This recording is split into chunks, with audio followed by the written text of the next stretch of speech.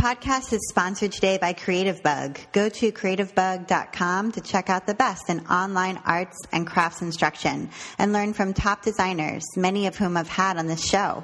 A premium membership is just $4.95 each month, and Creative Bug is giving my listeners a free month to give the classes a try. Just use the code NAPS, N-A-P-S, NAPS, at checkout and get started today. Thanks, Creative Bug.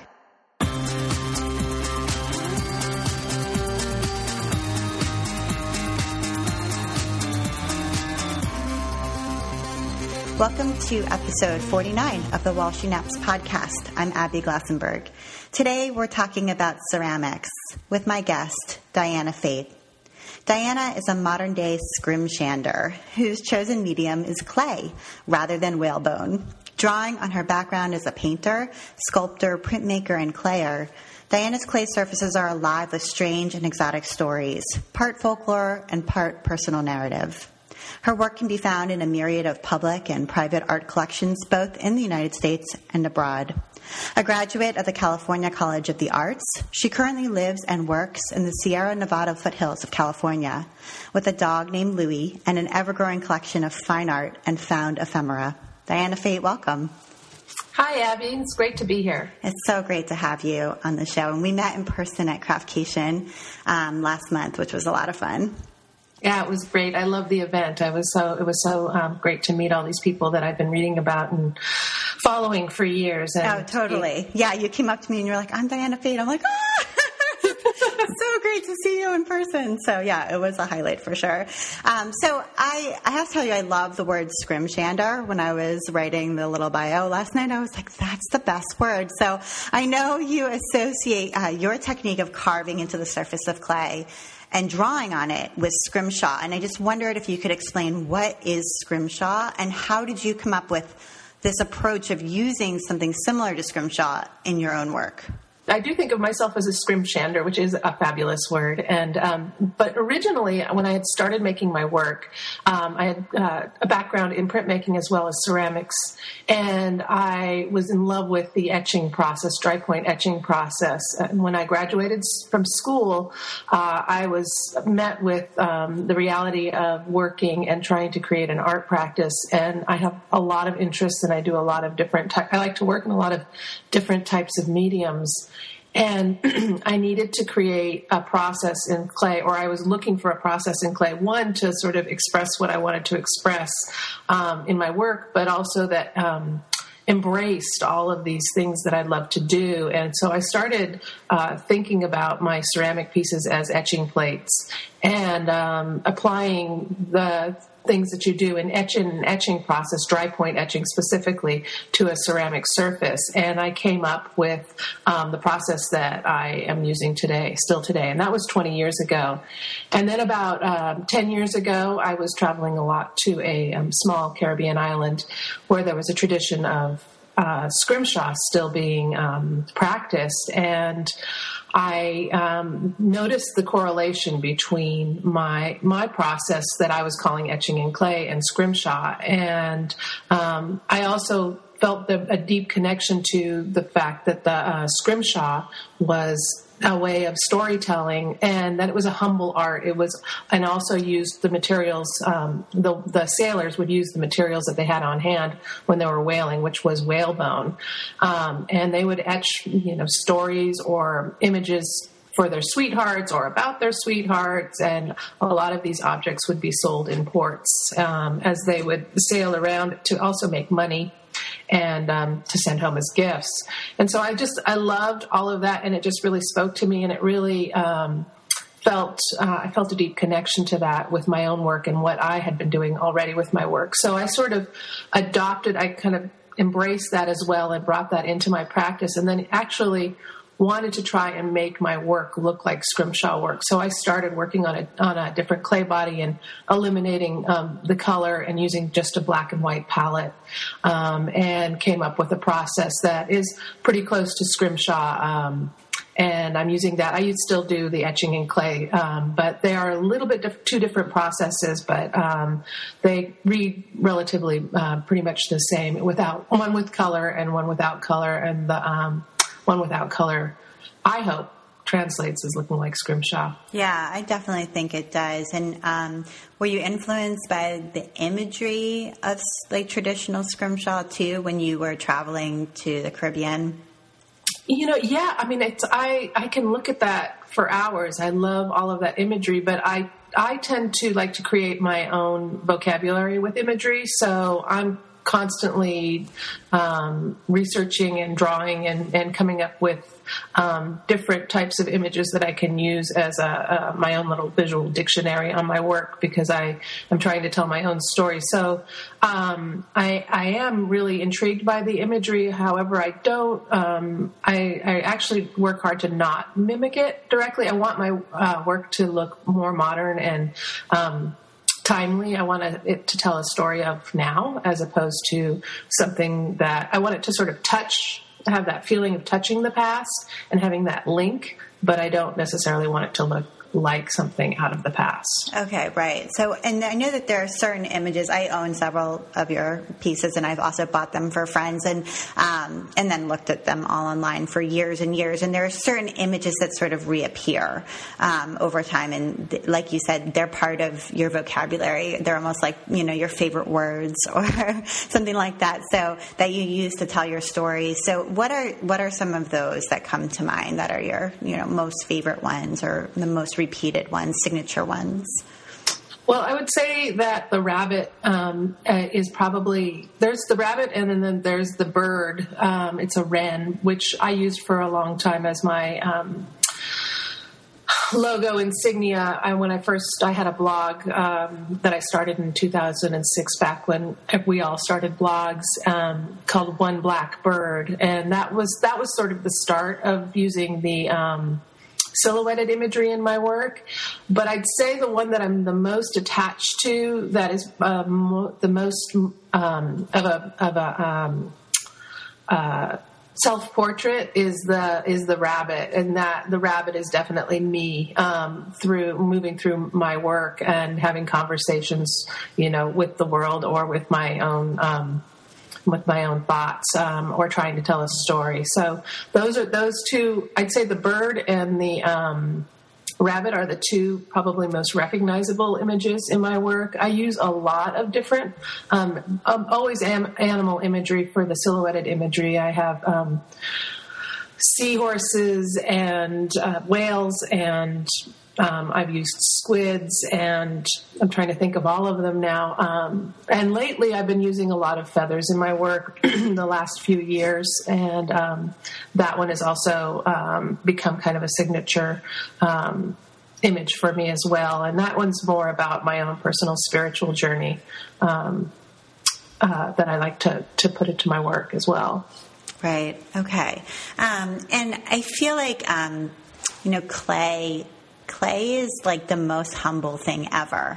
You touched on the humbleness of the materials that scrimshanders use. And I mean, there's nothing more humble than clay, because really it's dirt, it's like the most raw of raw material. And I feel like, I'm not somebody who makes a lot of ceramics besides, high school art classes and that sort of thing. So I'm not super familiar with the process, but I do know that there's a lot of stages, and some of them are really physical. There's some parts of it that really require almost like a workout to get the clay into shape. And I just wondered about those steps and whether you sort of look forward to all of them, love all of them, or feel like there's something special about moving through the stages of, creating something from clay.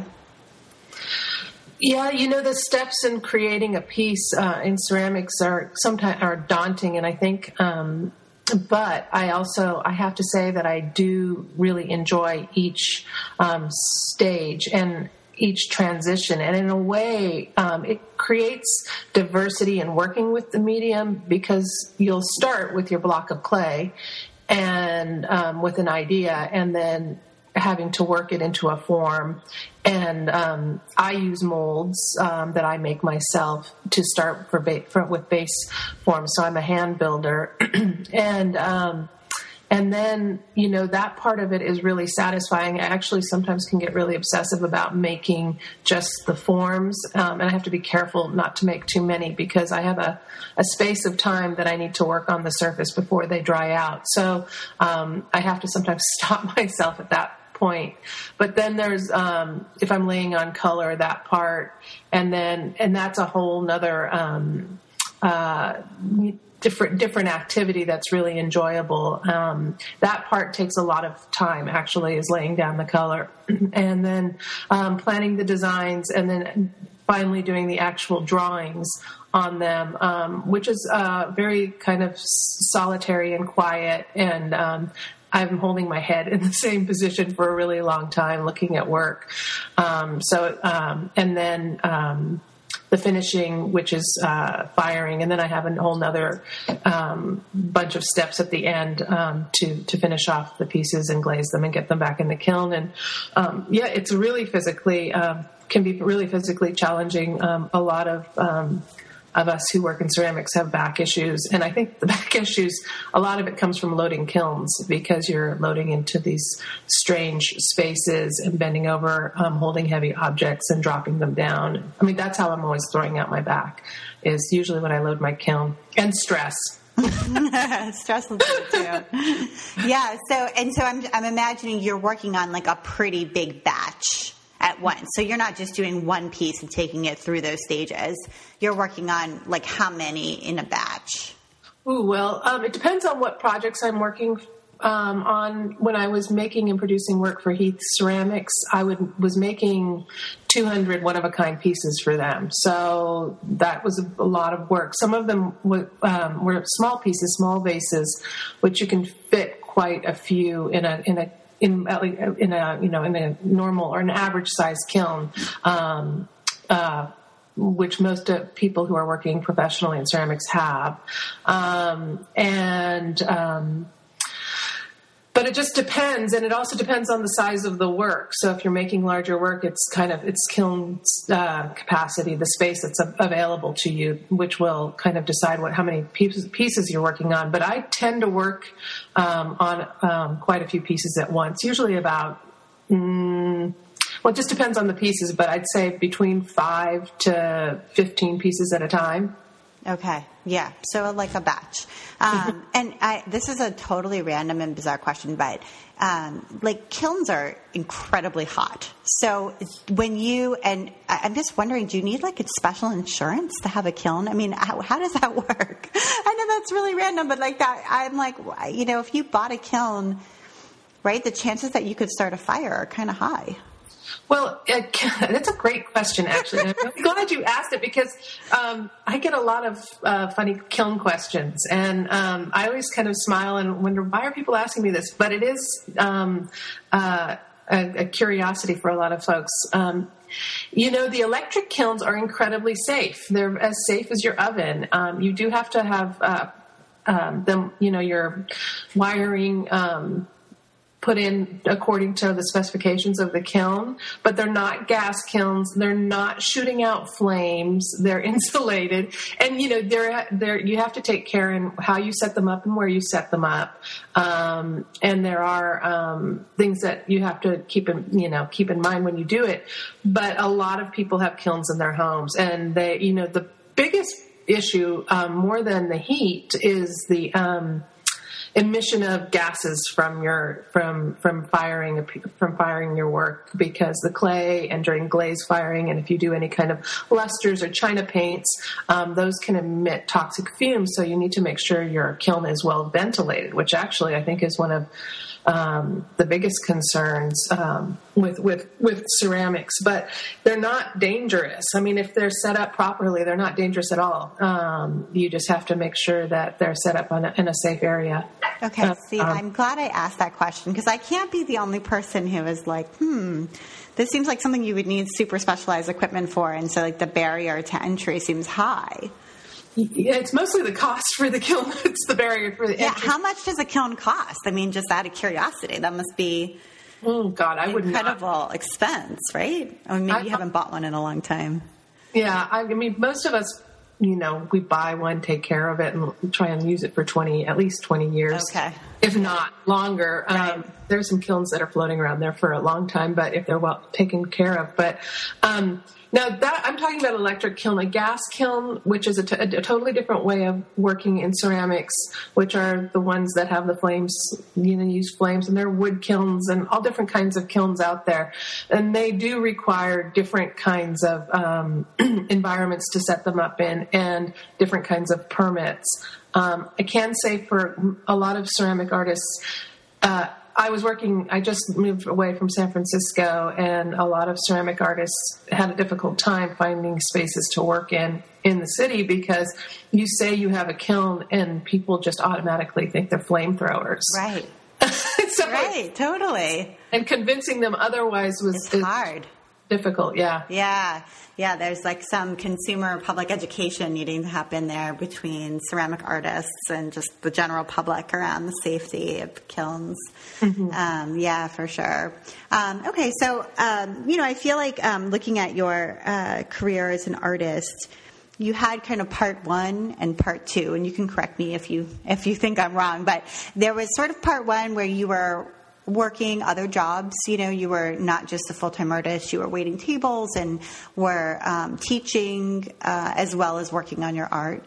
And you were a little bit more, like your art was a little more private, a little more squirreled away during that time maybe. And then there was part two where you are now and you're sort of teaching online and are kind of more interacting with everybody and bringing people in. And I wondered sort of what happened between part one and that caused part two to occur. Well, I graduated from school in 1992, and right out of school, actually the last year of when I was in school, I did an internship at the Richmond Art Center in Richmond, California, and was interested in teaching art. So I took on an internship, and I was working I was shadowing another artist and working as their assistants, helping them teach children in these programs for school children. And then after I graduated, I was faced with that question: what am I going to do with this art degree? I was an older student. I went back to school when I was 24 and finished when I was 27. So I actually put myself through school waiting tables, and I had a job, but I really wanted to use my degree. It was really important to me. I mean, it was something that I thought long and hard about before I went into school, and as far as I was concerned, it wasn't a frivolous idea, and I wanted it to be a career, but I didn't really, you don't get out of school and say, there are people like, go over here for your art job, So, I actually got really, really, really sick, after I graduated with a horrible cold. I was laid up in bed for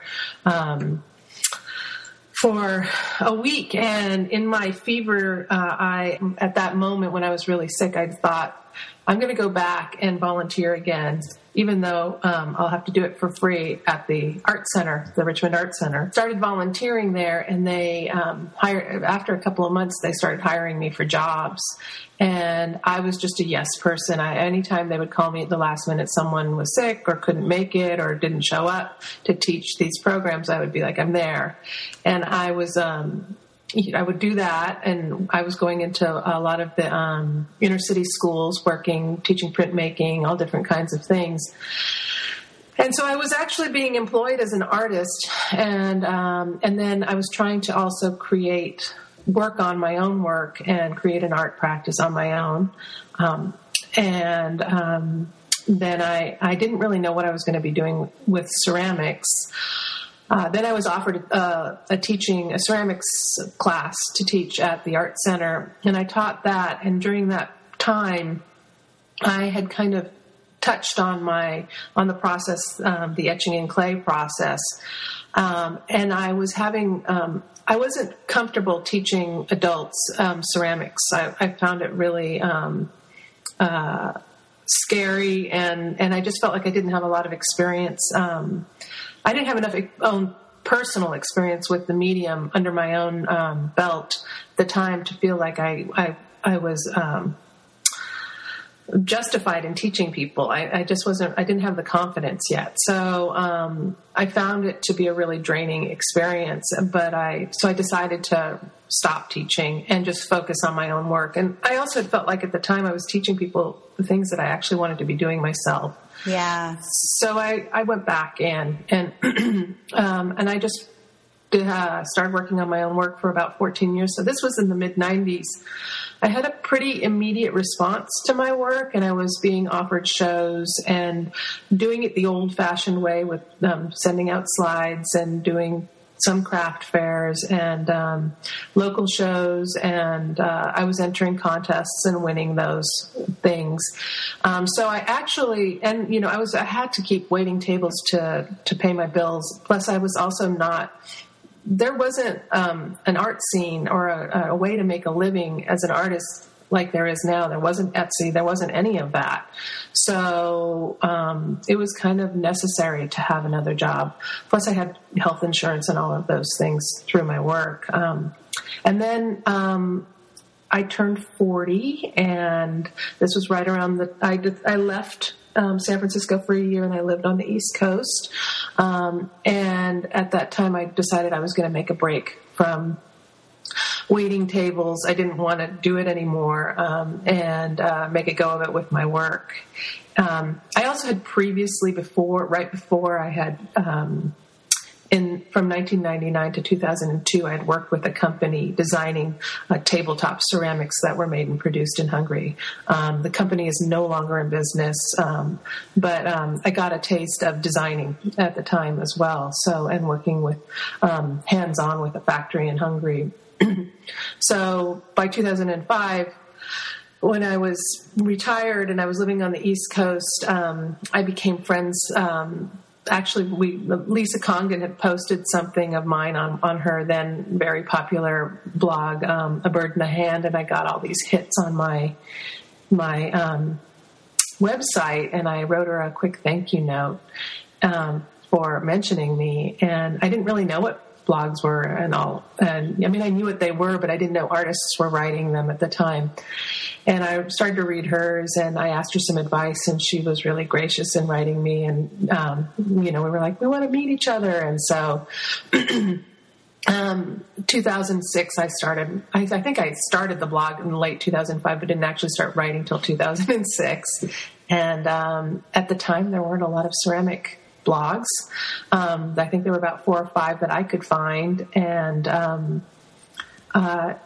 that kind of put me on the map in the whole realm of not just ceramics, but with all the other folks out there who were blogging about their creative endeavors. And I felt like I became embraced in that community, and that really helped a lot. That sort of transitioned me into being self-employed. And I was able to, I just started, basically following the breadcrumbs, and, I signed on to Etsy and started selling through Etsy and in the early days, and just doing all of that. And one thing led to another. So that's how it was part 1 and part 2. I was actually an active showing artist pre-internet, but a lot of folks, I think, out there, especially young people, don't know that there was another way to show and sell your work before the internet, or that you didn't even exist before the internet. Right. So,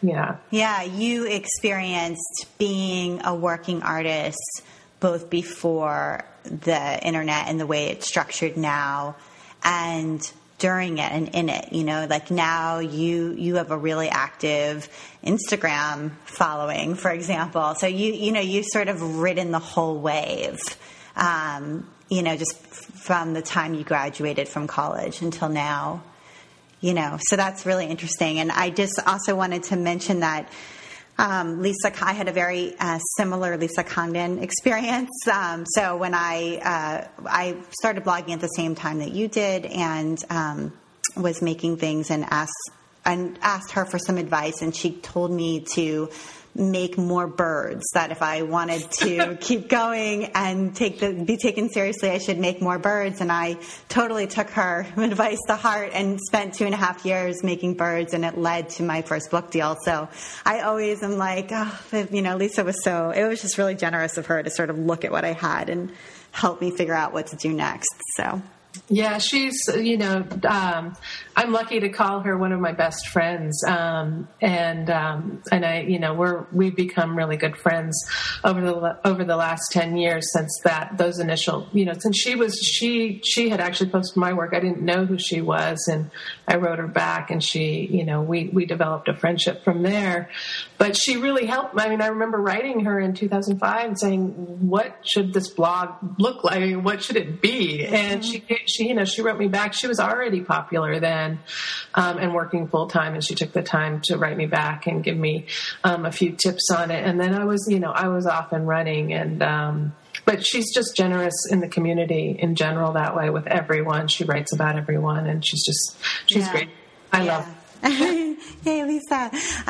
Also past guest on Walsh and Epps podcast. But anyway, so I want to return back a little bit to sort of where you are now when it comes to clay. And I know that I've heard you say before that there are a lot of possibilities to have a career as a ceramicist, and that you shouldn't sort of feel too precious or too limited in what you're doing, and not be afraid to diversify and experiment and add new income streams to your work, and to help you be sustainable as an artist and generate a real income. And I wanted to talk on that, and we can also get into your online teaching. But first, let's just say, what are some of your income streams now? So right now I have an online e-course I have two of them under my e-course name called The Clayer.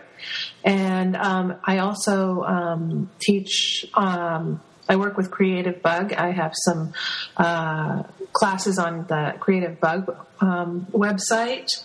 I make my own one-of-a-kind work. I also have a sideline thing that I make called globals, which are long hanging tea light holders, which you saw them, you wouldn't necessarily know it was me that was making them because they're plain and white.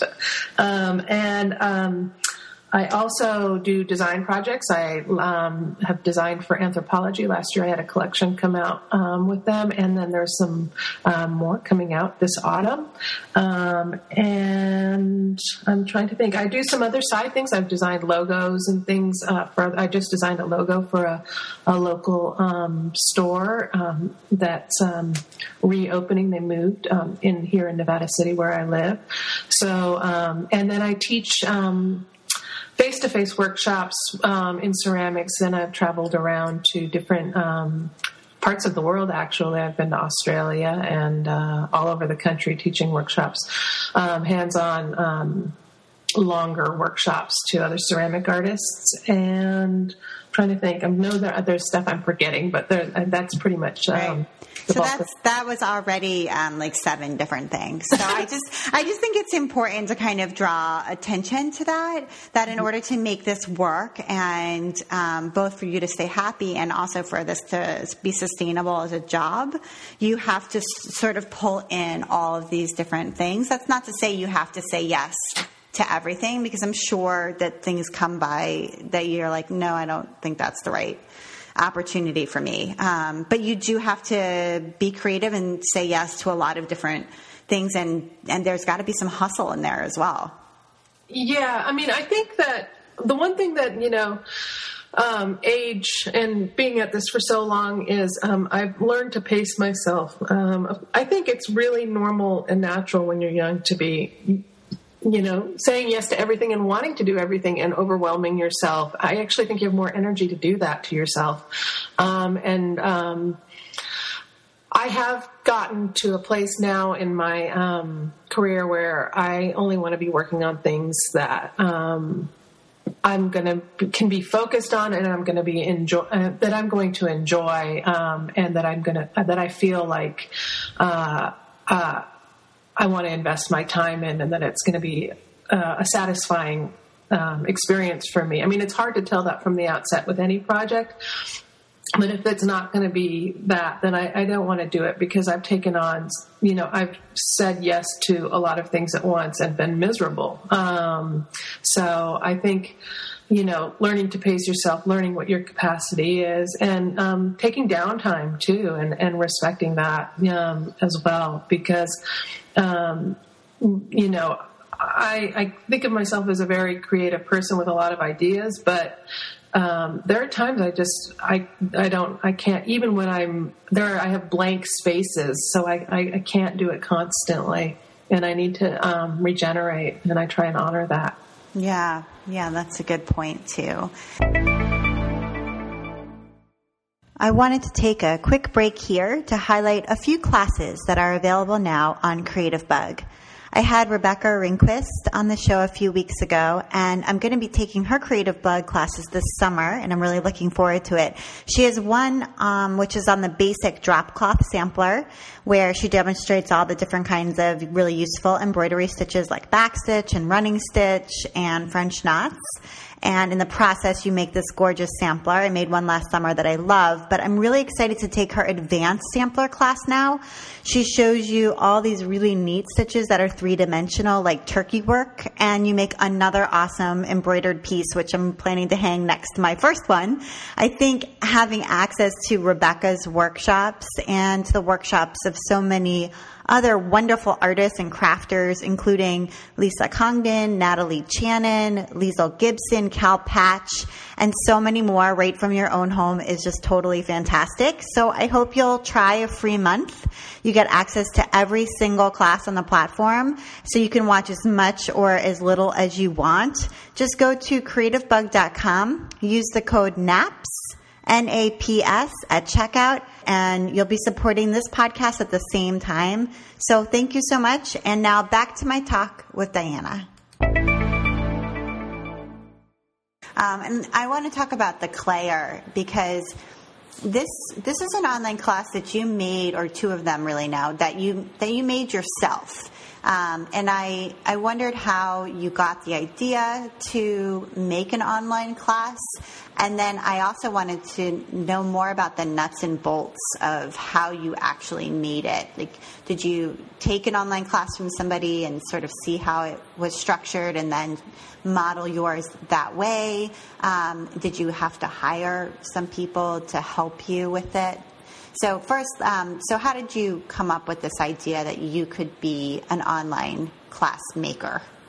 Well, it's kind of an answer that some of your previous podcasters have already talked about, and the magic word is squam. I taught it.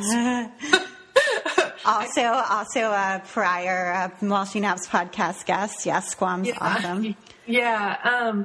So I taught at Squam in 2010 and 2011. And when I was there in 2011, I was bunking with a bunch of fellow artists, and Misty Mon was part of our group. And a few of them were talking about teaching their online classes, and they were in painting.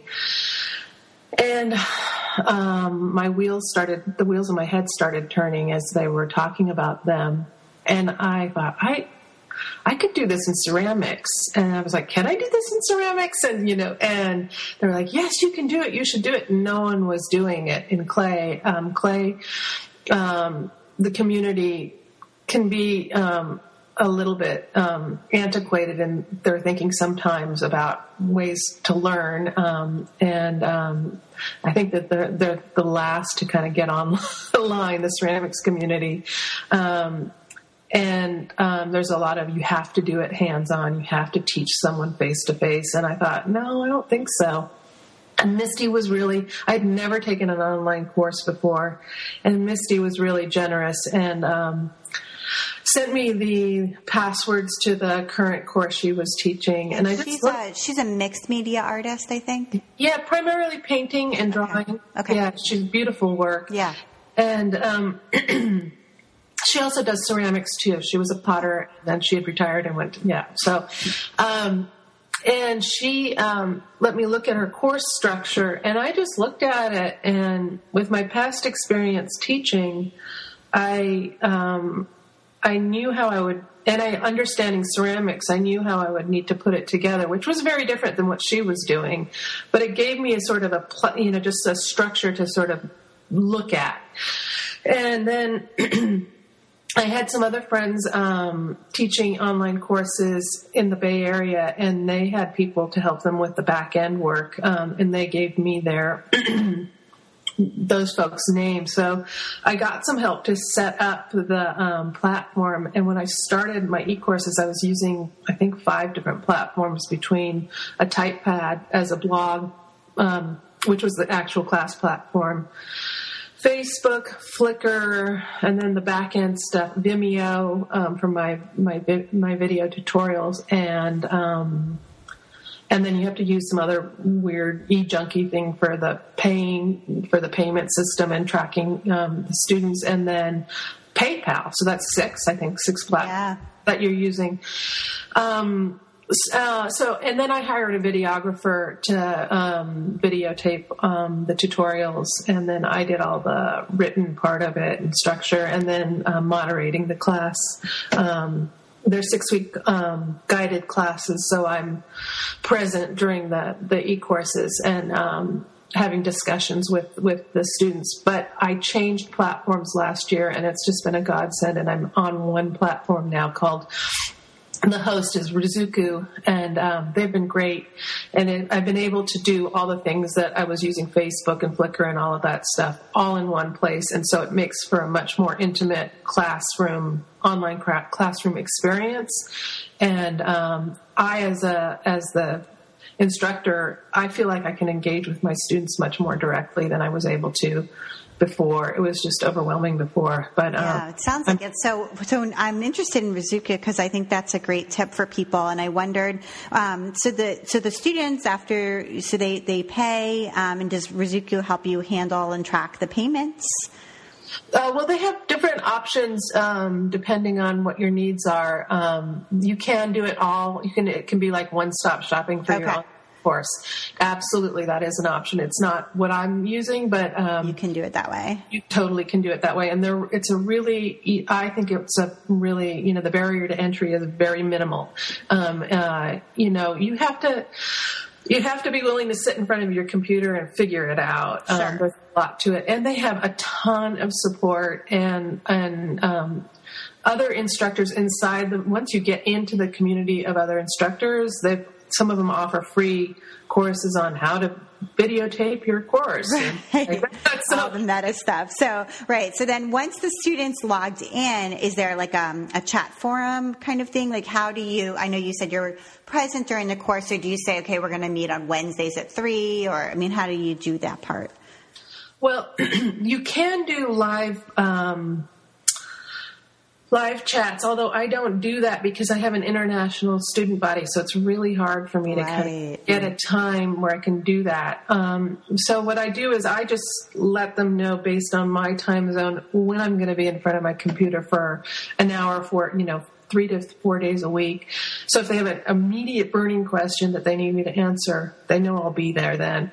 But there's a discussion forum that they can type their questions in, and I see that, and I can respond directly to their questions. I have to kind of put boundaries on it. I'm not in front of my computer 24/7, and it is I think of it as a sort of a course that you, like if you were going to a college and you were taking a course. So there are office hours of when I'll be available and when I'm not, and I make sure that I let everybody know that, but I also try to be available as much as possible to answer people's questions. Plus, it's just a lot of fun. It's fun to talk to my students and watch them, and really interesting conversations happen inside the classroom walls. And I think it's such a great way for people to learn, especially if they're feeling kind of shaky about what they're doing, because, I've set up my courses to be a supportive environment. So there's no critiquing or no harsh comments are allowed or anything like that. So I want people to feel safe to try things. And ceramics are often disastrous, especially when it's something new. And, it's hard to make something look nice right away. So it's about, and the way I teach and the way I'm sort of teaching people the way I think, which is, it's process oriented, but it's also building narratives and things like that. So I try to get into that part of it as much so that people kind of develop a philosophy, because I'm trying to kind of communicate, putting soul into the work as well as technique. Right. And we should probably just mention what the classes are. These are not super beginning, how to do basic hand building classes. This is more all around surface treatment. Is that right? Correct. I do think ceramics, if you're beginning in ceramics, you should take a hands-on, go to a community center, go to a school and learn the basics in ceramics. So these are advanced intermediate courses. You need to have basic skills. I mean, you can come in with not a ton of experience, but you just need to understand the terminology, because I don't spend time explaining it. I just assume that the students know that, or if they don't know it, they know how to find out what that is. They can ask each other those things, but I don't spend time teaching basic skills. And they are, the first one's called surfacing, and it encompasses surface techniques and some hand building techniques. I always introduce something that we're going to be working on. So I teach the technique on how to make the thing that we're working on. And the one that is coming up now, it was called the Part 2 series, but it really isn't a Part 2 series. It's just a different class. It's called Surface Patterns and Molds.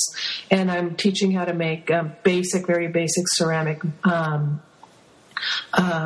drape molds. And then we start from that place. We build a piece that has different sections and different types of surface designs applied, and carving out molds and stenciling and things like that. But we basically start from a beginning space, and by the end by the end of the class, you have a finished piece using all the techniques that you've learned in the class. I hope that makes sense. Yeah, that does make sense. Yeah. So, I mean, in order to participate, you do need to have access to a ceramic studio of some kind, a kiln, and a space to work. This is going to be for people who are sort of already there, already in it.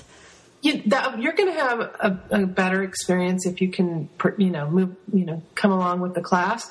However, I do think someone could take this class who doesn't have access to kilns and all of that. You can learn from these from the class, even if you're not doing it. And the classes stay up for a year, so some people sometimes sign up for them. Or 6 months, 6 months after. So some people start and know that they can't quite participate during the guided period, but all of that information is still up, and you can see all the video tutorials, and you still have access to the student forums. So if you want to ask questions, you can go in and ask questions, so you're not kind of left completely hanging. And students can show pictures of what they're working on, I'm assuming, within the forums. Yeah, you can they can upload pictures, and my plan this year is to create a website just for the clayer, and I want to have a student gallery, because there's been some amazing. Oh, I bet. Yeah, that would be awesome to see them all. Mm-hmm. And then you've also taught some classes on Creative Bug, and I wonder how that experience compared. It's different. Well, their videos are much nicer than mine. Their videos are incredibly gorgeous. Four people in there taping me, and microphones and sound people, and I even had a script, someone helping me with the script. So I'm, on my own. I'm running around washing my tools between takes and things like that. So it's very different. So they're glossier and prettier than my tutorials, but they're. And I think they're great for like a I want to make one thing and I want to, from beginning to end and a kind of an immediate gratification kind of experience. My courses are different in that they're teaching you a number of different processes.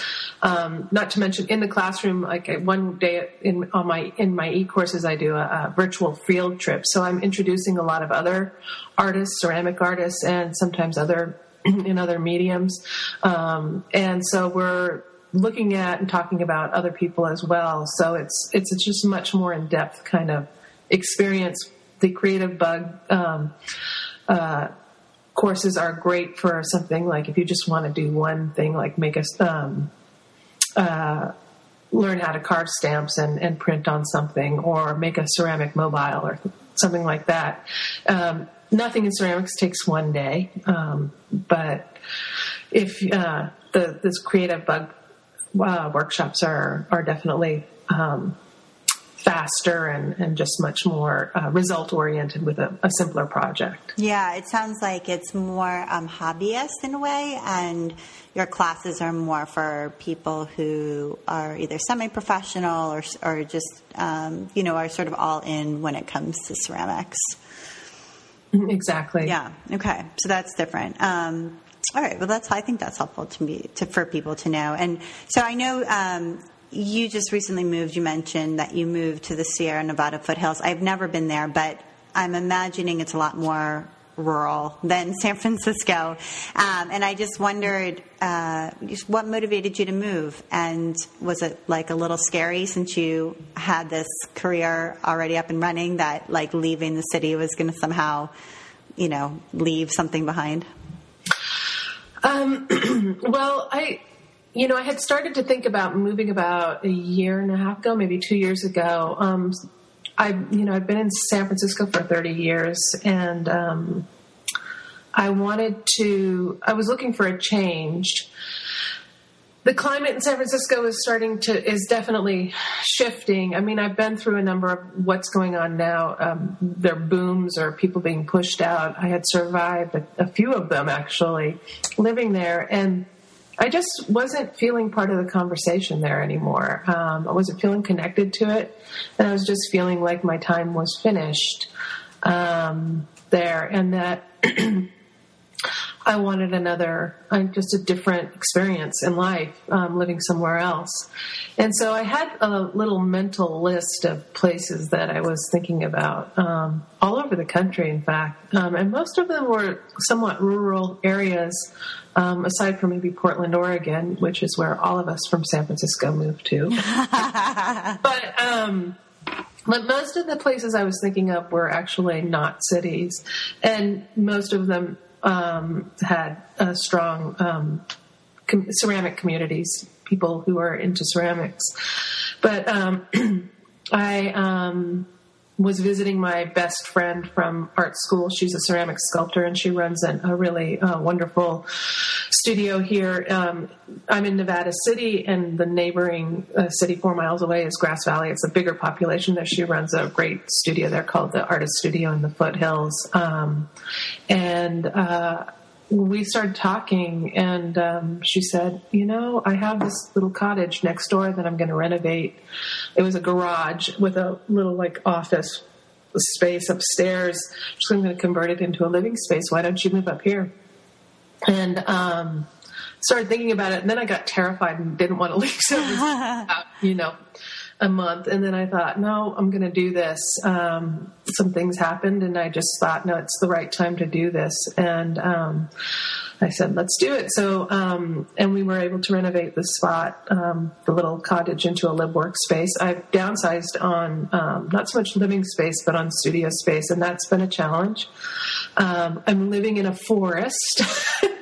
Surrounded by trees, which I wasn't sure how I would feel about that, because I've always thought of myself as a seaside type of girl. But the view outside my studio here is a forest full of beautiful trees and birds flying around. The view outside, I had a gorgeous studio in San Francisco, but only inside the studio was gorgeous. Outside was lots of garbage, and it was just, I was right next to a very serious Superfund site. Oh, boy. I'd been out there for 15 years. I was like, there were a lot of things telling me it was time to get out of there. I'd just been there. I had put in my time, and it was time to not be in that kind of environment anymore. And, I have been so welcomed here. I mean, I've already gotten a couple of jobs, and there's a real vibrant artist community up here. Obviously, my best friend who lives right next door to me runs an art center. So I've had a really easy entry into living up here. But people have been very welcoming and happy. Like every time I say I just moved here, people say, welcome. That's the first thing that comes out of their mouth. I'm like, that's so nice because you're resentful of this city girl. That's just like sort of suspicious. Yeah. Yeah. No, everyone says that to me. And I'm in, my mom used to always call me a homebody when I was a kid, and I'm introverted, even though I like to go out and be with people, but I just love not having to worry about moving my car for parking tickets. And I feel like, wow, this is actually really suits me. I didn't realize how much it does suit me. It's living up, in such a rural setting. And, I also love to travel and adventure and be in different places. I kind of have always been able to make a home wherever I'm at. And I've just been really enjoying, making a home in this little funny place, and all the different places to discover and hike and go out and explore. I just feel like I'm on an adventure, which just feels really nice in life, especially when I just turned 50 this year. I'm starting to feel like, are there any more adventures? So I know that sounds of course, there are more adventures, but I think as you get older, newness is not always so easy to feel. Yeah, and you made this conscious choice to just go for it. Yeah. Which is hard to do. Like, it's like hard to pack up and just be like, here we go. Yeah. Yeah, the hardest part was packing up my studio and my home. And I think, the biggest challenge has actually been trying to cram my studio into pretty much half the space of what I had in the city. So getting my studio appropriately set up has been a challenge, and it's kind of halfway done. And I just decided to start working, even though it's still kind of a chaotic mess in there. That's okay. You need the work in order to have the energy to deal with the mess, Exactly, yeah. That's how I would feel, at least. Like, I just need to actually make something in order to feel like, all right, I'm re-energized and can face this.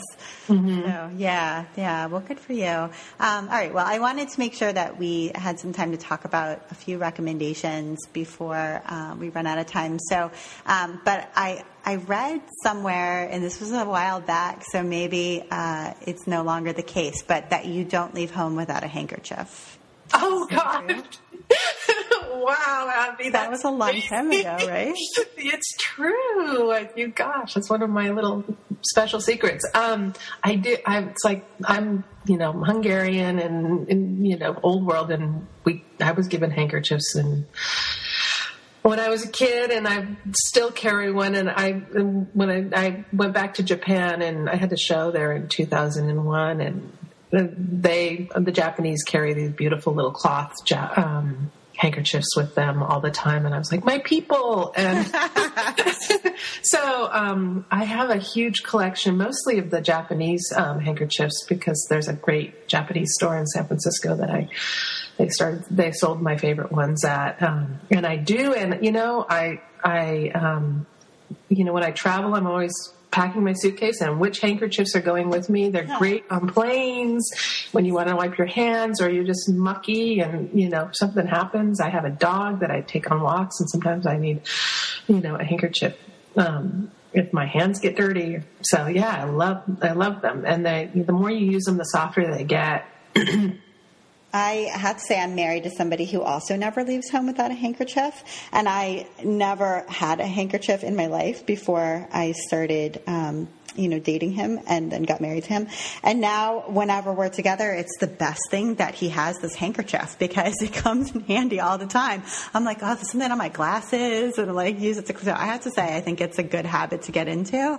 Plus it's green, we use cloth napkins, kind of go along with that. So, I support it. I think that's cool. I do not have a box of tissue in my house. All right. Or I don't use paper towels either. I don't buy paper towels. I use all cloth napkins and everything. But also, there's nothing nicer than, this is granted your handkerchief is clean, but if someone needs it or is crying and you pull out your clean, soft handkerchief and hand it to them, it's just such a nice, I always feel like, oh, I have a handkerchief, I can help. Yeah, and in such a nice way. Yeah. So much nicer than giving someone a tissue. I love it. And you can often find tons of them at thrift stores, I feel like, thrift stores and rummage sales and stuff, because it's such an old thing and people just don't want them anymore. And, they're like embroidered and they're pretty and it's nice. And a lot of them have never been used. They were like stored in tissue in somebody's closet for, 45 years or whatever. And now they're at the rummage sale. So. Yeah, I think a lot of people think that handkerchiefs are dirty and unsanitary, but you're supposed to wash them. I don't carry the same handkerchief. No, right. We wash lots of them. I wash it, and I have a bunch of them that I replace the dirty one with. So, yeah, they're always clean. If I hand you my handkerchief, it Good to know. And I also wanted to talk about your sketchbook. So I have a sketchbook. I definitely don't draw in it every day. I draw in it in a very practical way, like I'm planning a project. And so I need to figure out what I want to do. And I kind of use it almost like a notepad in that way. But it looks like maybe you have more of a daily or almost daily sketchbook practice. I do. The transition of moving, I took the past year off before I moved. From ceramics, I had burnout, and I just needed a break. And then the moving itself was a huge interruption in my making schedule. So in January, I was just kind of busting at the seams and needing to start something. So I started a daily sketchbook practice. Though I've been keeping sketchbooks, I have probably a whole shelf full of sketchbooks that I've kept over the years. And sometimes I'm more, vigilant about drawing in them, and other times less so. But I plan things, and I make a lot of. I have some really weird drawings and things. I'm like, what was I thinking? But I've been kind of more focused since January, and I also was trying to push myself to draw. Differently and in a different style than my more illustrative style that I've been working on that you see in my ceramics. So I've been drawing a lot of trees because I've been living in trees, and they're everywhere, and kind of doing a more they're not necessarily abstracted, but just different, more graphic style. And it's been a really nice to kind of have it all documented in one book, and I can look through them. Some of them are, I really like, and some of them are like, oh my God, that's awful. But it's nice to see the progression of them and the idea. And I've also been sharing them on my Instagram account. And I've also been documenting native plants up here where I'm living, which is just my way of sort of getting used to this new environment that I'm living in.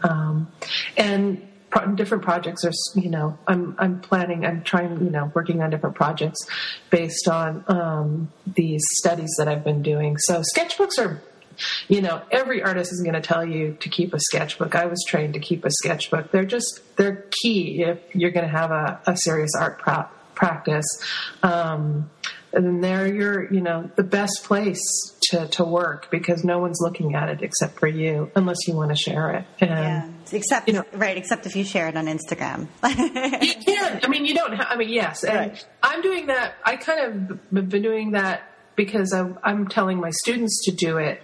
And I also think it's important for artists.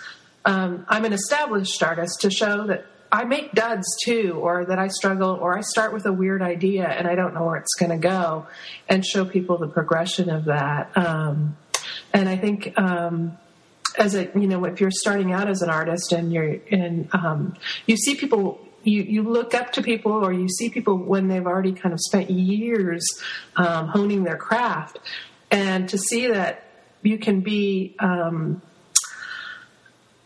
you can have been established, but then you can start again once you've been established, and have to start at square one. And I think it's good to do that, and it's helpful to other people. Yeah, it's really helpful to me for sure. And just to know that it doesn't come out fully formed, Exactly. Mm-hmm. Yeah, I like that. I think it's encouraging. And you're drawing trees now. Trees were not something that you listed in your sort of vocabulary of imagery. So maybe it will become, or maybe it won't, but it's a new, subject. Mm-hmm. Yeah, that's nice. And I also think that one of the threads I just wanted to mention that we've touched on a bunch of different times is generosity. So both with the handkerchiefs, but also with, with Lisa being generous in giving you advice and me advice, with Misty Mon and being generous and sharing with you her course so you could see how it was structured. There's just been, and with your friend being generous and offering to renovate the cottage next door for you to move to.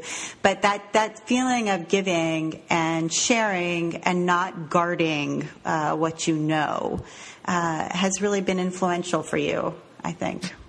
Yeah, I couldn't have gotten to where I've gotten without people helping me along the way. And it's, I think there was a time for, when you're trying to work and establish your voice and get going, it's okay to guard is not necessarily the right word, but to just sort of protect it until you feel comfortable and confident to share it.